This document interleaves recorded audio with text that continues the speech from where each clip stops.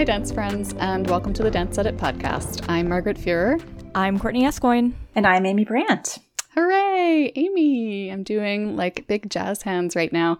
That's right, we have a new co-host as of this week, and I'm guessing a lot of you already know Amy Brandt. She's the editor-in-chief of Point Magazine. She's a former professional ballet dancer. She's just an all-around superstar. But actually, rather than me introducing you, Amy, would you like to say a little bit about yourself? Sure. I danced professionally for about 19 years with the Milwaukee Ballet and with the Suzanne Farrell Ballet in Washington, D.C., as well as several companies in New York City, and have been at Dance Media working as an editor since 2013 and at the helm of Point since 2014. So. Oh my gosh, 2014. Has it really been that long? Yeah. Time is so fake. I know. Time is so fake. Time is fake. Also, I can remember being an intern and being incredibly intimidated by Amy Brandt. Just like, for no reason. We never spoke at that point. But like, she was just like so elegant and like serious and focused on everything. And then now I'm like, oh my gosh, Amy's a doll. She's one of my favorite humans. Oh. But I do remember being terrified of you, Amy. I find that very odd that anyone would find me scary, but thanks. Well, Amy will be swapping out with Lydia every other week as our third co-host, and we are very excited and very lucky to have her. Welcome, Amy. Thank you so much. I'm very excited to be here. So, in today's episode, we will discuss a wave of new ballets that celebrate queerness without centering cis gay men, who are usually the most visible queer members of the ballet community. On a not unrelated note, we'll talk about one artist who is working to queer, traditionally conservative flamenco culture. Then, since the In the Heights film opens tomorrow, we will take a moment to discuss a few different stories about how the movie's dance scenes came to be. And finally, we'll have our interview with Adriana Pierce, the dancer and choreographer and founder of the Queer the Ballet movement. Those ballets celebrating queerness from a non-male perspective that I just mentioned? Adriana is actually making some of them. She talked about how isolated she felt as a lesbian in professional ballet and about how she's working to build both representation for and community among queer women and non-binary ballet dancers. Before we kick off this kind of gloriously pride-centric episode, just a quick reminder to subscribe to this podcast on your listening platform of choice, or if you're an Apple Podcast person, to give us a follow. They just changed that process slightly. We are also always grateful for your feedback via ratings and especially reviews. Please let us know what you want to hear more or less of, complain about and or compliment our dance puns, all of the above. We love to see all of it. All right, now it's time for our weekly dance headline rundown, which is Amy's first ever. Let's go. All right, so a few more Broadway updates start us off this week. The Bill T. Jones choreographed new musical Paradise Square has announced plans to begin Broadway previews on February 22nd and open on March 20th, following an out-of-town tryout in Chicago this fall. Another musical about legendary Motown group The Four Tops, working title I'll Be There, is also hoping for a spring 2022 Broadway opening after a planned out-of-town tryout in Detroit. And even further afield, a Broadway revival of Bob Fosse's Dancin', helmed by original cast member Wayne Cilento, is eyeing the 2022 through 23 season. The show that launched so many choreographic careers. So many. Doesn't it feel like we're getting back to sort of the pre-pandemic Broadway news cycle in a heartening way? A little bit, yeah. Like we're actually hearing about stuff that wasn't just, oh, this is supposed to open on Broadway and it didn't. Like we're actually getting new things announced. It's actual news. It's very exciting. On Sunday, June 6th, you may have caught it on television, the Kennedy Center broadcast their annual Kennedy Center Honors, which, in addition to country singer Garth Brooks, violinist Midori, and folk singer Joan Baez, honored Broadway and movie star Dick Van Dyke and dance icon Debbie Allen. And they were celebrated with some great dance numbers, including a performance of Fame and Step in Time with some very recognizable dance faces, including Tyler Peck, Derek Huff, Desmond Richardson, and I believe some members of Complexions I saw out there as well. So you can go check it out on YouTube if you missed it on Sunday. Also, Debbie just looked so fabulous, that dress. I know. Oh I my know. gosh. It was so exciting to see her honored like that. Further honoring some dance legends, tap dancer, choreographer, educator, and all-around icon Dormisha will receive the 2021 Jacob's Pillow Dance Award this Saturday during Global Pillow, a virtual gala. The annual award includes a $25,000 unrestricted grant, and I don't think we can wish a big enough congratulations. So well-deserved. Such great news. And we'll include the link to that virtual Global Pillow Gala where she'll be honored in the show notes, so you can watch it. It's free. Please check it out. Boston Ballet has announced their 2021-22 season, which includes 8 world premieres. 5 of them are by women choreographers for the company's Choreograph Her program in March 2022. Those choreographers include Claudia Schreier, Tyler Peck, visual artist Chantel Martin, and former Cunningham dancer Melissa Toogood, as well as Boston Ballet principal Leah Serio. So mark your calendars for that performance in March. They also announced some world premieres by Jorma Ello, William Forsythe, and Stephen Galloway, who is former principal at Ballet Frankfurt, a costume designer, and also apparently a choreographer for the Rolling Stones. I missed that part of the press release. I mean, 2 points from me. The fact that Forsythe is doing Blake Works too. Very hype for that.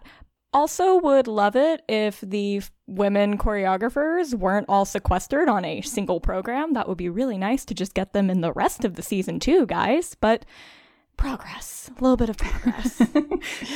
It is progress, yeah. The Andrew W. Mellon Foundation has announced details on Creatives Rebuild New York, a 3-year, $125 million initiative that will offer a guaranteed income program to 2,400 artists from across disciplines with acute financial needs, and an employment program to provide 300 artists with funding to achieve employment in full-time salaried positions at small to mid-sized community arts organizations across New York State. The advisory board is expected to be announced July 1st, and details about the funding process will come on August 31st. University of North Carolina School of the Arts has appointed dancer, educator, and choreographer Endalyn Taylor as its new dean of the School of Dance, starting August 1st. Taylor is a former principal dancer with Dance Theater of Harlem and served as principal of its school. She's also performed on Broadway in The Lion King, Aida, and Carousel.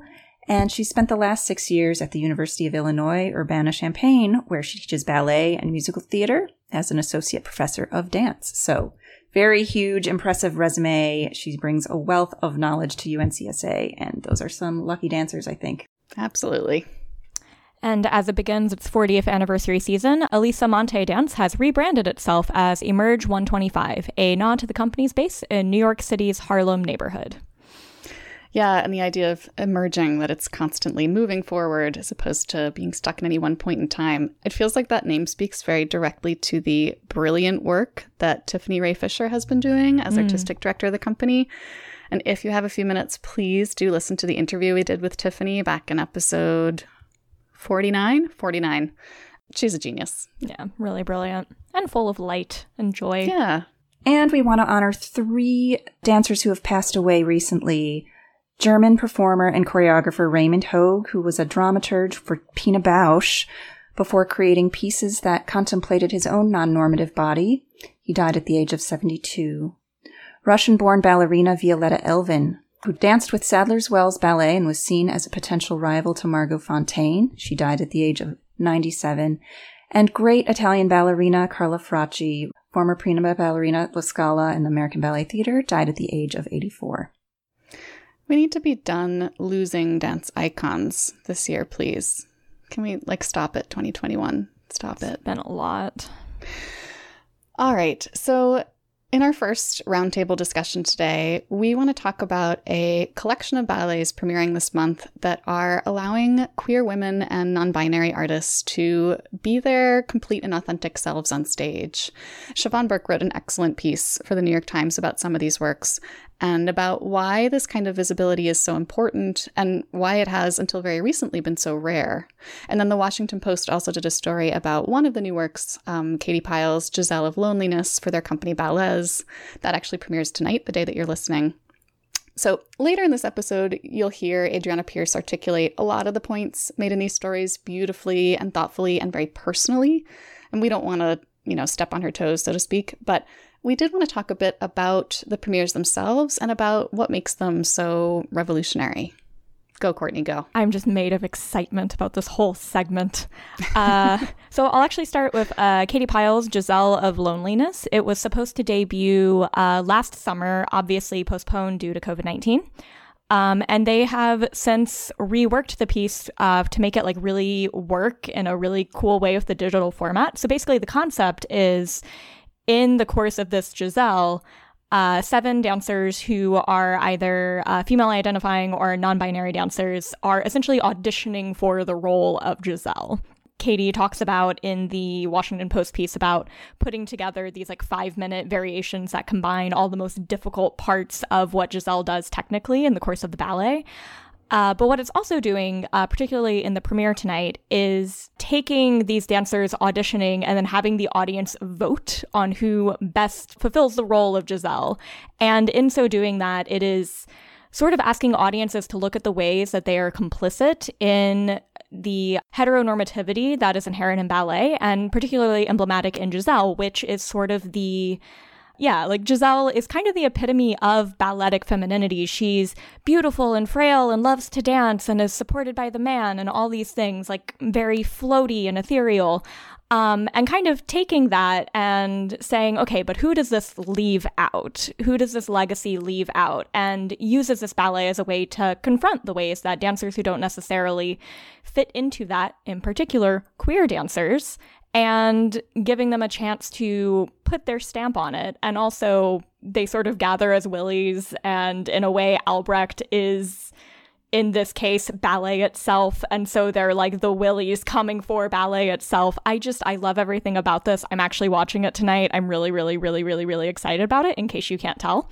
I loved Katie's quote in the Washington Post piece about, like, I'm not quoting it directly, but, you know, the willies hang out in the woods and kill men for a living, and that just sounded like kind of a great time. I mean, obviously joking. I'm not saying that I sent that to a group of friends immediately after reading that, but I might have.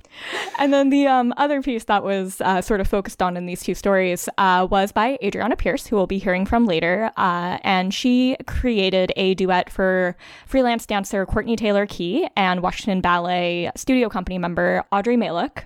It's called Animals and Angels. It's going to be a duet for 2 women on point who are in love. And Courtney Taylor Key talked about in the New York Times story reaching out to Adriana and saying she wanted to do a duet with another woman. She wanted to do it with Audrey because she's another Black woman. And she wanted it to be a Juliet and Juliet, which is the point at which I started crying reading this New York Times piece that Siobhan wrote so beautifully.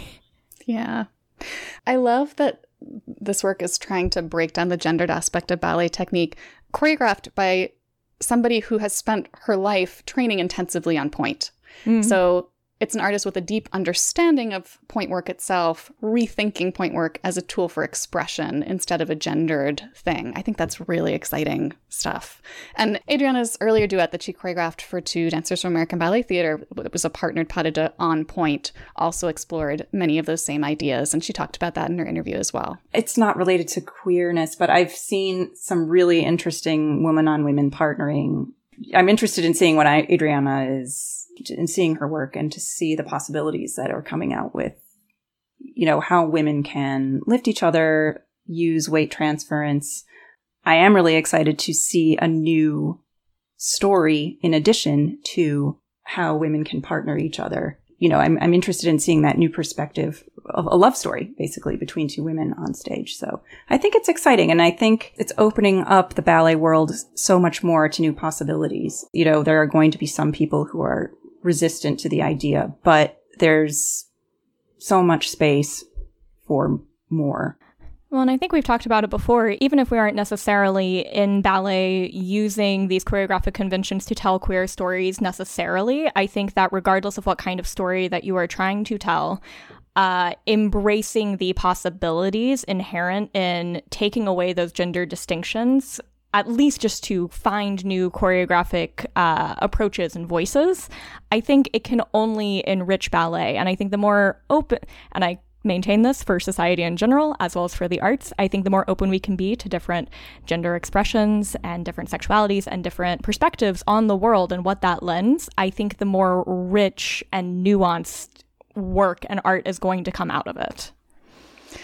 Hear, hear. And that segues directly into our next roundtable topic of discussion. We'd like to discuss a feature that ran in the New Yorker this past week about flamenco artist Manuel Lignan. And he is the subject of the new documentary Flamenco Queer, which follows his efforts to disrupt conservative flamenco culture. Because flamenco, like ballet, is sort of built along the gender binary. There are rigid rules about what women and men, quote unquote, should be doing in terms of technique and costuming and performing. And Lignan is a flamenco dancer of great expertise who does not play by those rules. He dances in drag. He does quote-unquote female steps. He finds ways to express his truest self through this art that he loves but wants to see change. And just a caveat here before we start a discussion, none of us are flamenco experts, so we're really just encouraging you to go read this story and watch the accompanying film to get a more complete picture. But we did want to highlight Lignan and his work because flamenco's LGBTQ community is so chronically undercovered. I mean, even in dance world media. I agree. And, you know, I found the film so interesting, and I saw a lot of parallels to ballet, actually. Just even in, you know, in our own ballet training, we have men's class, we have point class, which has traditionally been for women. And I've seen in my own career and training and experience, dancers be discouraged from performing steps a certain way. I remember I had one director who used to tell the men, "You look a bit minty," you know, when he wanted them to be more weighted and masculine, quote unquote. So, you know, I just saw a lot of parallels to ballet in this film. And there was a quote in the article, I'm not quoting it directly, but something that art must evolve with society to stay relevant, but it takes artists to make those changes.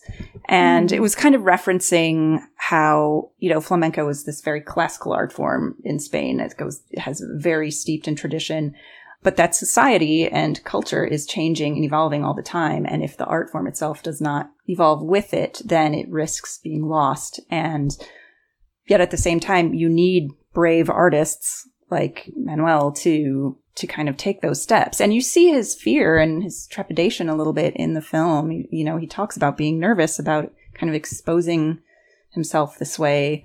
But I also thought it was interesting, you know, we see him teaching a class of young students, and he's showing them these hand gestures, you know, where they're rotating the wrists. And he's saying, when I was growing up, they told me it had to be 2 fingers pointed down, you know, and that's the way it had to be. He's like, but I didn't like that. I liked to use all of my fingers. And he says, you have a choice. And so he gives his class, mostly girls, but I think there's one boy, you know, he's like, you have a choice to choose which way you want to do it. Which is a gender distinction in flamenco, because for the women, you use the whole hand to articulate. Okay. To my knowledge. This is my, I was wondering very about that. little flamenco that I've done. Yeah. Whereas the 2 fingers would be a more masculine presentation. There's less flair in the fingers, even though they're actually basically identical wrist movements that you would do. And it's actually similar. Another similarity to ballet is that there are basics that you learn regardless of your assigned gender. And then a lot of what is just focused on and emphasized and the performance quality of flamenco comes in and has these very gender distinctions. If you're looking at traditional flamenco, which is what you would see in a tablao. So if you go to Spain and go to a cafe or restaurant and it's a tablao and they'll have flamenco performances, it'll be very traditional with the singer and the flamenco dancer and very gender distinctions about what exactly is done. There's also traditional sequences of dances that you'll learn as you're coming up. Those can be repeated. But there's also another thread of flamenco, which is absolutely fascinating, which I think Manuel actually kind of does a good job of bridging the two. There's another side that's very contemporary flamenco that is very concerned with innovation and very concerned with, okay, what can we use this form to say? And there are a lot of really brilliant flamenco artists out there, both within and without the queer community, who use the form as a way of questioning, okay, well, what does femininity mean? What does masculinity mean?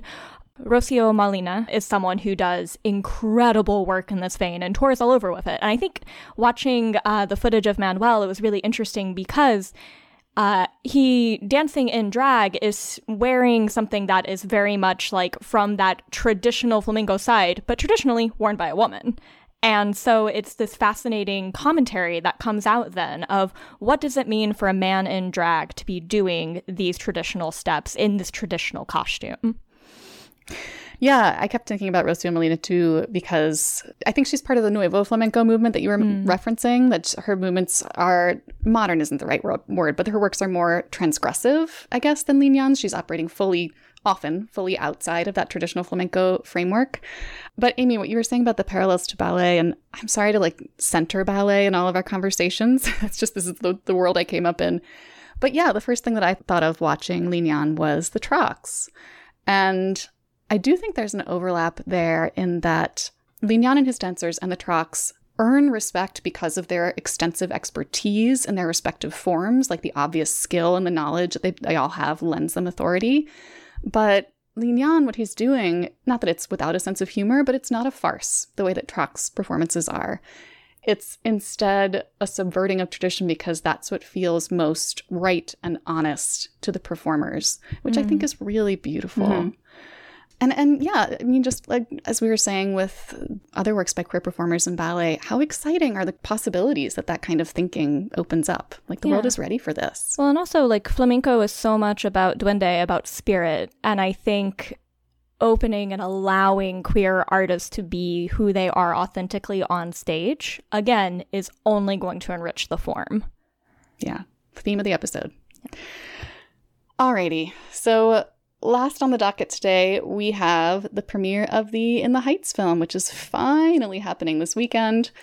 A few different recent stories have gotten into how choreographer Christopher Scott used dance to bring the musical to life on screen, because dance is such an important part of this work's storytelling. And then Warner Brothers actually went ahead and released the whole first 8 minutes of the film on YouTube this week too. And that clip includes this massive dance scene, part of which appears to be filmed in the reflection of the bodega's window, which is bananas. There's a lot to talk about here.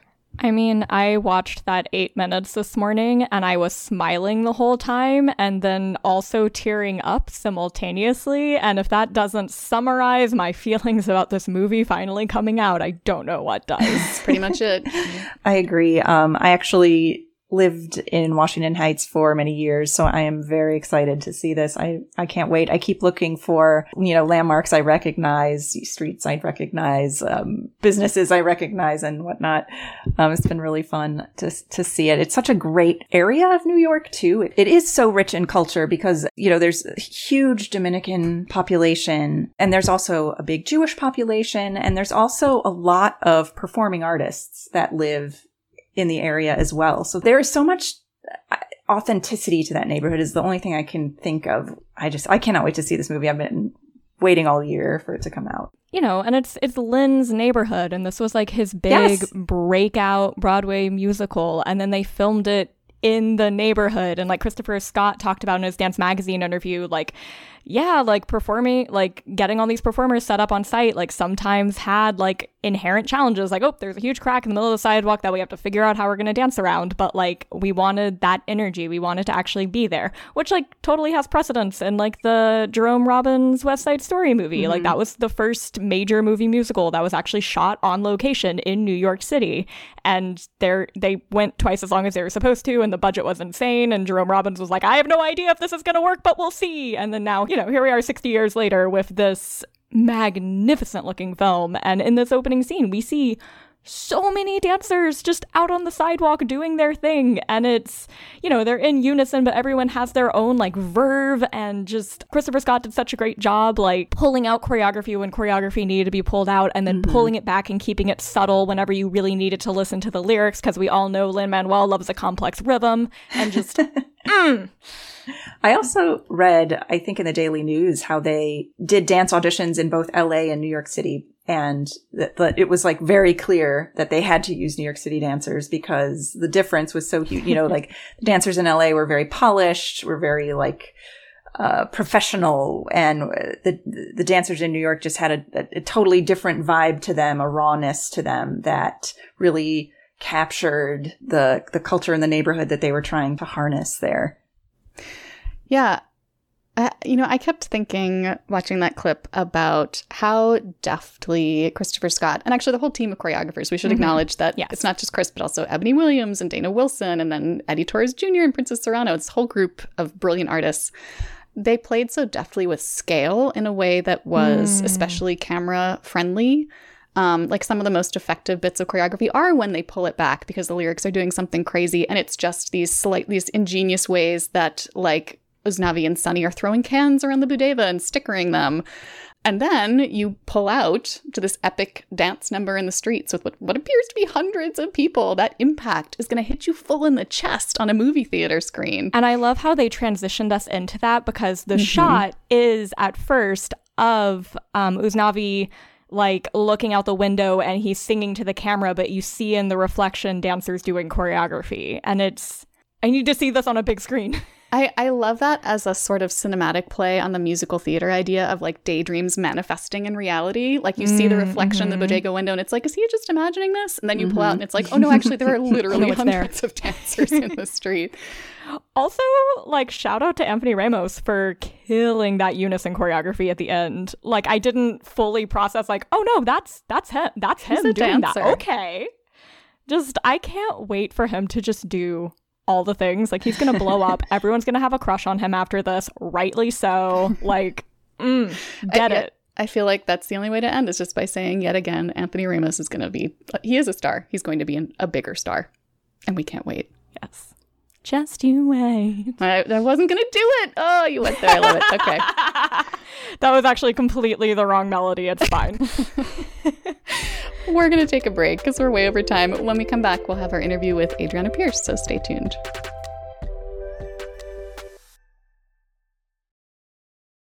All right, dance friends, I am very excited to be here now with dancer and choreographer and activist Adriana Pierce and her cat. Hi, Adriana.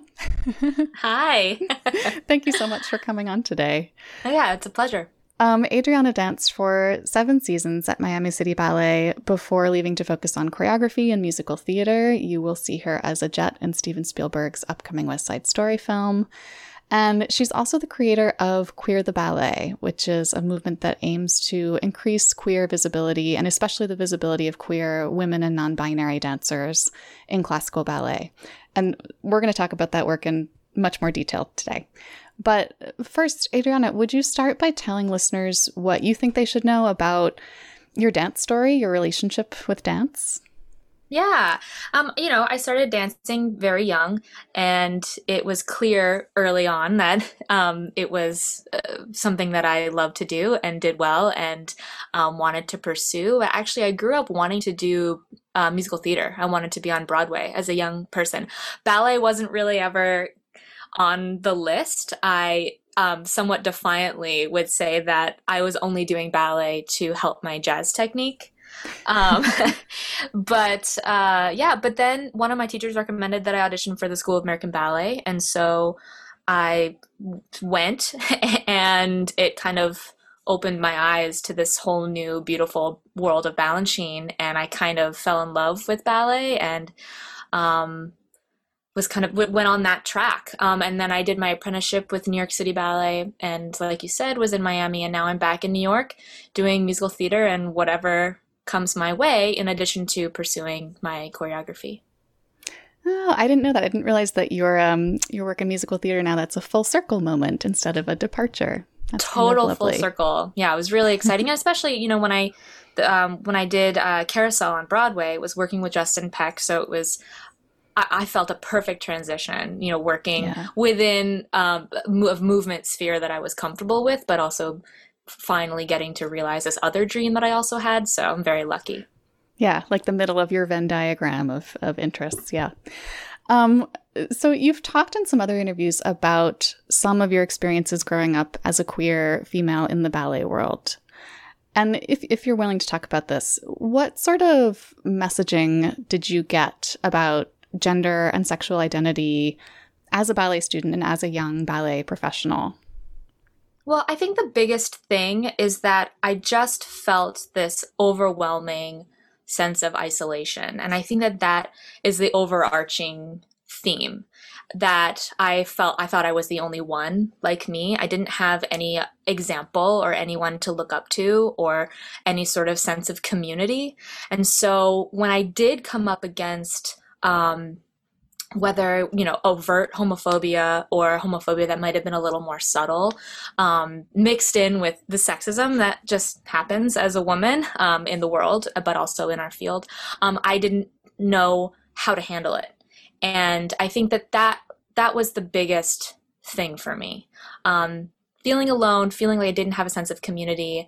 And when I would try to find ways to cope, but not necessarily understanding how to do that. And ballet is beautiful, but it's also a difficult field to work in. It's very hard. It's tiring. Working in a ballet company has a whole set of politics and things. And so I often felt as though I was working in a world that didn't see me. And I constantly felt as though I needed to navigate or negotiate the parts of myself that I let ballet have or let ballet see. And that was my way of, I think, protecting myself. There wasn't a way for you to be your complete self in this space. You've started answering this question already, but what is it about ballet, both its technique and its culture, that makes it an often unwelcoming space for queer, female, and non-binary artists in particular? Well, ballet, first of all, exists very solidly on the gender binary. It relies on it in a lot of ways. And I think that's mainly its tradition, where it came from, and the relationships between the men and women on stage and how they connect with each other and interact with each other. That's inherent in ballet's history. So I think that plays a really huge role, but I think that there's a cutthroat element to ballet. I mean, it's so hard, it's so elite, and you want to succeed, and so you want to fall into whatever categories already exist in order to be successful. So I think that the reliance on gender norms and the gender binary absolutely play into it. And we also are socialized in very different ways. We treat our young dancers in very specific ways, whether they're if they are a girl, if they are a boy, and then they're on this track. So and there's very little wiggle room there. And I think that then we get into a situation where those dancers are adults and in the professional world, and they have been so carefully conditioned to fit in these types that it's very difficult to break out of them. But for me, it's always been that I feel in my own body, I feel that I encompass a lot of feelings and adjectives and movement, and so part of my work now is wanting to try to reconcile that feeling that I have when I dance that's so freeing and beautiful and joyful, with that remembering how it felt to kind of like only show or be part of myself in order to fit into that world. And I truly feel that my being there in that world is evidence that says that ballet can be more, because there are people like me, so many different types of identities and people with all sorts of different gender expressions that can do ballet and get so much joy out of it. So there has to be a way to reconcile both of those things. Yeah. Ballet contains multitudes. People contain multitudes. There should be space for all of that within the art. Yeah. And that actually, things that you're touching on that last answer lead into my next question, which is about the differences between how queer female dancers are seen and how queer male ballet dancers are seen, because all of them are facing uphill battles, and yet queer men occupy a very different space in the ballet world. And I think that's connected to this sense of like exceptionalism for boys in ballet, because there are so few boys starting out that they receive. They're just treated differently. And that then affects what happens down the line as well. But I don't know why I'm talking about this. I'd like to hear what you think about how that all plays out. Well, yeah, but that's definitely part of it. I mean, you're right. It's like we allow men certain leeway that we just would never allow women, because, well, you don't want to do this, or you aren't good enough. Well, we'll find another one, down the street to take your place. And so there's always this feeling of being expendable. And I think that as a woman, but I think, and this is what I always say, is that it's the addition of the sexism along with the homophobia that makes it so much more difficult to be a queer woman in a ballet space. And the men don't experience sexism because they're men. So they move about the space in a very different way. So and I have a lot of gay male friends who I love and adore, and I cherish that friendship, because when I did feel so isolated and alone in ballet companies, at the very least, I did feel as though I could talk through some of what I was feeling with them, but we could never fully meet there. I remember when one of my friends in the company said to me, well, do you ever feel as though when you see discrimination against the gay men in the company, again, whether it's overt or more subtle, does that at least make you feel like at least you're not the only one? And I was just like, well, no, because I'm not even considered. Like, it's so separate from my experience. So it's not even like we can share in our own, we can't even like share in our own experiences of discrimination, because they're different and they look different and they sound different. Part of my struggle as a queer woman is having to convince people that women are sexual beings who have like very complex identities and gender expression and sexuality. It's very difficult for people to accept that women could exist beyond this box that we put them in, and men just don't come up against that same wall that women do. Yeah, and especially in ballet, because ballet has been positioned in the mainstream world as this like pinnacle of traditional femininity. And like, if you're in ballet, like, of course you want to wear tutus and you want to be perceived a certain way and you have a certain vision of womanhood, but that's all just projected onto dancers. That's not necessarily who they are. Right. And it's not necessarily who they are. And it's not the only way that ballet needs to be. Mm-hmm. Mm-hmm. Right. Yeah. And projected onto ballet. From the outside often, or from institutions within the art form. So let's talk about the beginnings of Queer the Ballet. What inspired it? Was there sort of a lightning bolt moment, or was it more a culmination of all these years of experiences? Well, I think the pandemic affected all of us in so many ways. I spent the first half of it, I would say, just feeling so despondent. I mean, I lost a lot of work. It was like very difficult to see any sort of way forward, both for myself and for the world. I mean, I just definitely sat in that low place for a little while, not really knowing how to pull myself out of it. But then something that happened over the summer was that I started finally connecting with other queer women and non-binary dancers from all over the world. And I think I always felt as though I was the only one, but the reality is that we're all over. We do exist. We just don't know, and the community doesn't ever talk about it. So I finally, along with a couple other dancers, was able to connect with all these queer artists, and we started getting on Zoom together and having like little Zoom parties, and for the first time was able to connect on a level that was truly meaningful. We shared our experiences. A lot of them were very similar.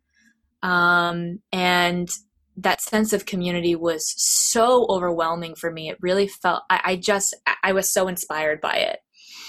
And so when one of those dancers came to me and asked if I would choreograph a piece for her and one of the other dancers, I said, well, of course, but I just didn't want it to be a one and done thing.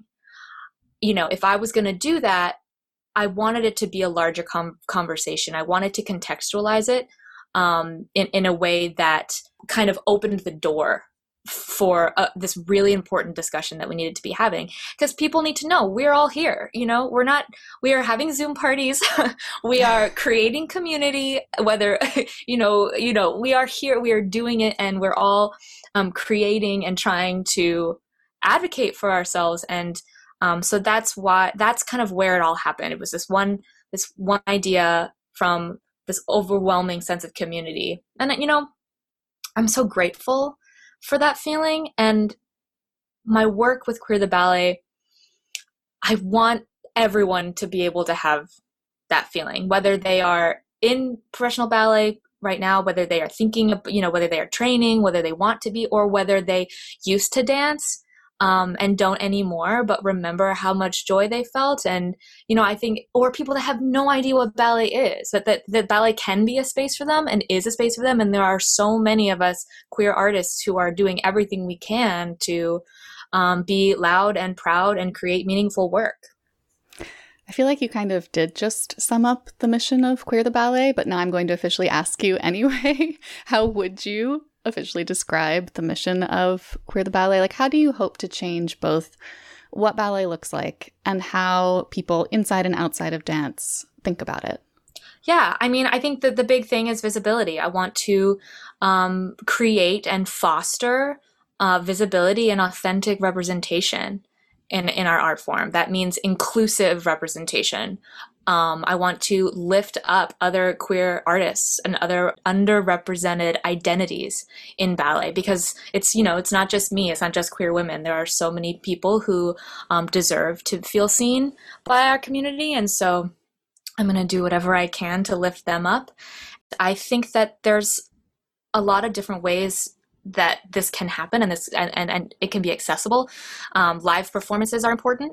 So I'm going to continue to be pushing for that. I love dance films because they're so accessible. Mm-hmm. And it reminds me of when, I was a young queer person trying to figure out who I was, and I would just scour the internet for any, movies or film or little clips on TV of queer women, any sort of representation I could even find. But yeah, so I think that having dance films are incredibly important because they are accessible to a lot of different types of people. But then I also want Queer the Ballet to contribute to the conversations that we need to be having about education and the way we train our young people, and the way that we train in the studio, both with technique, but also with partnering work. Yeah. Actually, I want to discuss point work in particular, because for so much of ballet's history, point shoes have been this clear dividing line. Women wear them, men don't, or if men do wear them, it's to be funny, it's a joke.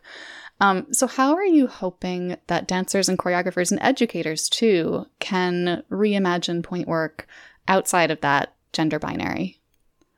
Well, I think it's very important to think of point work as a skill. As a skill that and a technique, as opposed to something that is very gendered. It shouldn't be like a gender indicator, right? So if we think about it in that way, I think it's a lot easier to create partnering work that's more equitable, and also we need to be thinking about the type of work that is being created on dancers who are on point. The reason why I'm saying that is because as someone who has danced on point, is very proficient in point work, the way that I am going to approach choreographing for someone on point is very different than someone who has never been on point before. And I think we need to honor the skill, the profound, beautiful skill that these dancers have perfected over years and years and years of their life. It deserves to be honored in that way. But I also think it needs to be open to whoever wants to pursue that skill, just as early on as, traditionally girls begin. Whatever gender, if you want to be on point, you should be able to be on point. And if you don't want to be on point, you should be able to not be on point, no matter what gender you identify as, and then still have a professional career. So I think that we need to be thinking of point work as not just a woman thing, as a skill that can be mastered, and think critically about the way that we use that skill on stage and in choreography. Yeah, It is a tool in a dancer's toolbox. Totally. Yeah.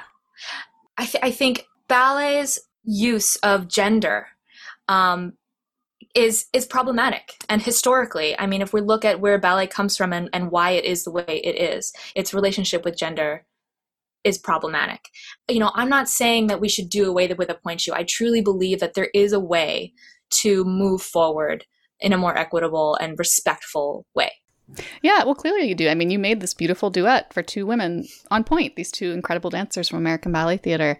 Let's talk about that a little bit, about this residency that you had at Bridge Street Theater. You developed this pas de deux. How did you explore new ways of thinking about ballet and identity in that piece? Like, what questions were you asking and trying to answer through that work? Yeah, so pretty directly, I was trying to answer the question, how do two women on point partner with each other? Mm-hmm. Because that automatically is going to allow us to challenge us to question gender and you know, to question gender identity in that space. So I went about it in actually a very practical way. And each day I had kind of a different goal. And so the choreography like kind of reflects that. So if you watch the piece, like the first time they touch was actually like day one. Like I added the intro kind of at the end. But so when they touch their hands was day one. And then you can see the progression of what we did. And basically what I did was break down partnering work into 5, I call them pillars.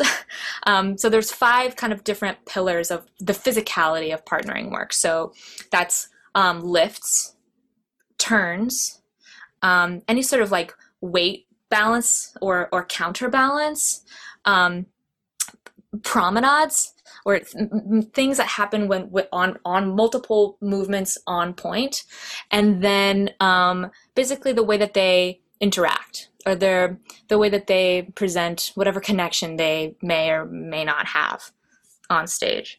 So those were my kind of pillars. And then so each day I would come in and say, okay, so if you're going to lift each other, how's that going to be? You know, like, how can we do that? How can we what's our answer to each of these things that feels authentic to ourselves and our body? And not only that, but the story that we're telling. Because I also think that we need to be tailoring the movement and the way that two dancers are interacting to the story that they're telling. It's not just like we're fitting them into some rubric that already exists, right?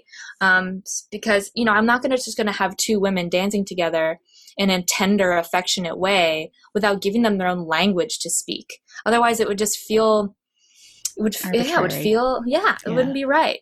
So it really was just this very kind of practical approach of each day, tackling one of these things. What's our answer? How do we translate that? That piece is on YouTube now, and we'll link to it in the show notes so everybody can watch it, because it really is beautiful. Sort of bigger picture, what advice do you have for dancers, maybe students, maybe professional dancers, who are struggling to figure out where or if they fit inside ballet?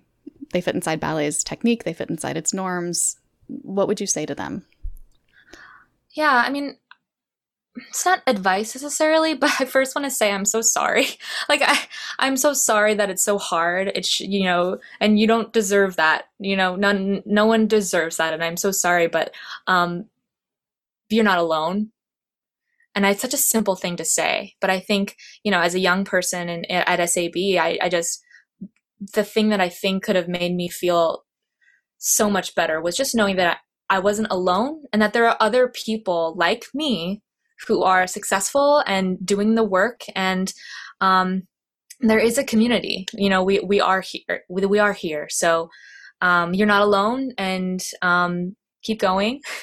And we're here if you need us, basically. And, you know, I'm not gonna stop. It took me a long time to get here. To feel like I can claim my queerness in a confident way, in a graceful way in this space. And now that I'm here, like, I'm not going anywhere. And I want everyone to be able to quickly do a quick little Google and find a whole multitude of beautiful, wonderful queer artists doing amazing things. So. More people to have Zoom parties with. Yes, all the Zoom parties. So finally, can you talk about, I know you have some exciting things coming up. So what is on the horizon for you and Queer the Ballet that listeners should know about? Well, coming up, I actually am excited to share that I have a dance film that's going to be premiering as part of the Joyce's virtual spring season on June 21st. I'm really excited about it. So that is coming up right now. I am going to continue moving forward and continuing to create work and collaborate with other amazing queer artists. And yeah. Yeah, we're so excited to hear more. And where can listeners go to keep up with you and everything that you're working on? Yes, at Queer the Ballet pretty much everywhere. Instagram, and also queertheballet.com. Basically, and that's why, and it's a hashtag Queer the Ballet, because it's, first of all, it's bigger than me, it's bigger than us, and then, it's not, I don't own the hashtag is for everyone can use it, but also it's very easy to find, easy to connect, easy to find content, community as accessible as possible. So yeah, one Google search away, hashtag Queer the Ballet. But we'll link to all of your pages in the show notes so people can find you that way too. Great. Adriana, thank you so much for your candor and for all the work that you're doing. It's greatly appreciated. Thank you. Thanks again to Adriana. We actually recorded our interview a few weeks ago when she wasn't sure how much she could say about her upcoming film, but now that cat is officially out of the bag. So just a little bit more information. As she mentioned, it's premiering as part of the Joyce's virtual season on June 21st.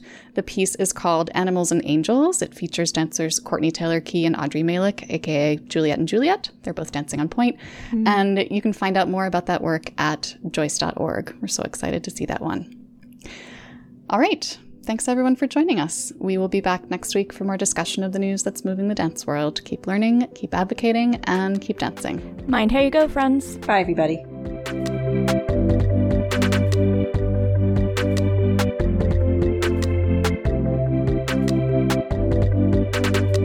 The Dance Edit podcast is a product of Dance Media, publisher of Dance Magazine, Dance Spirit, Point, Dance Teacher, Dance Business Weekly, and the Dance Edit newsletter.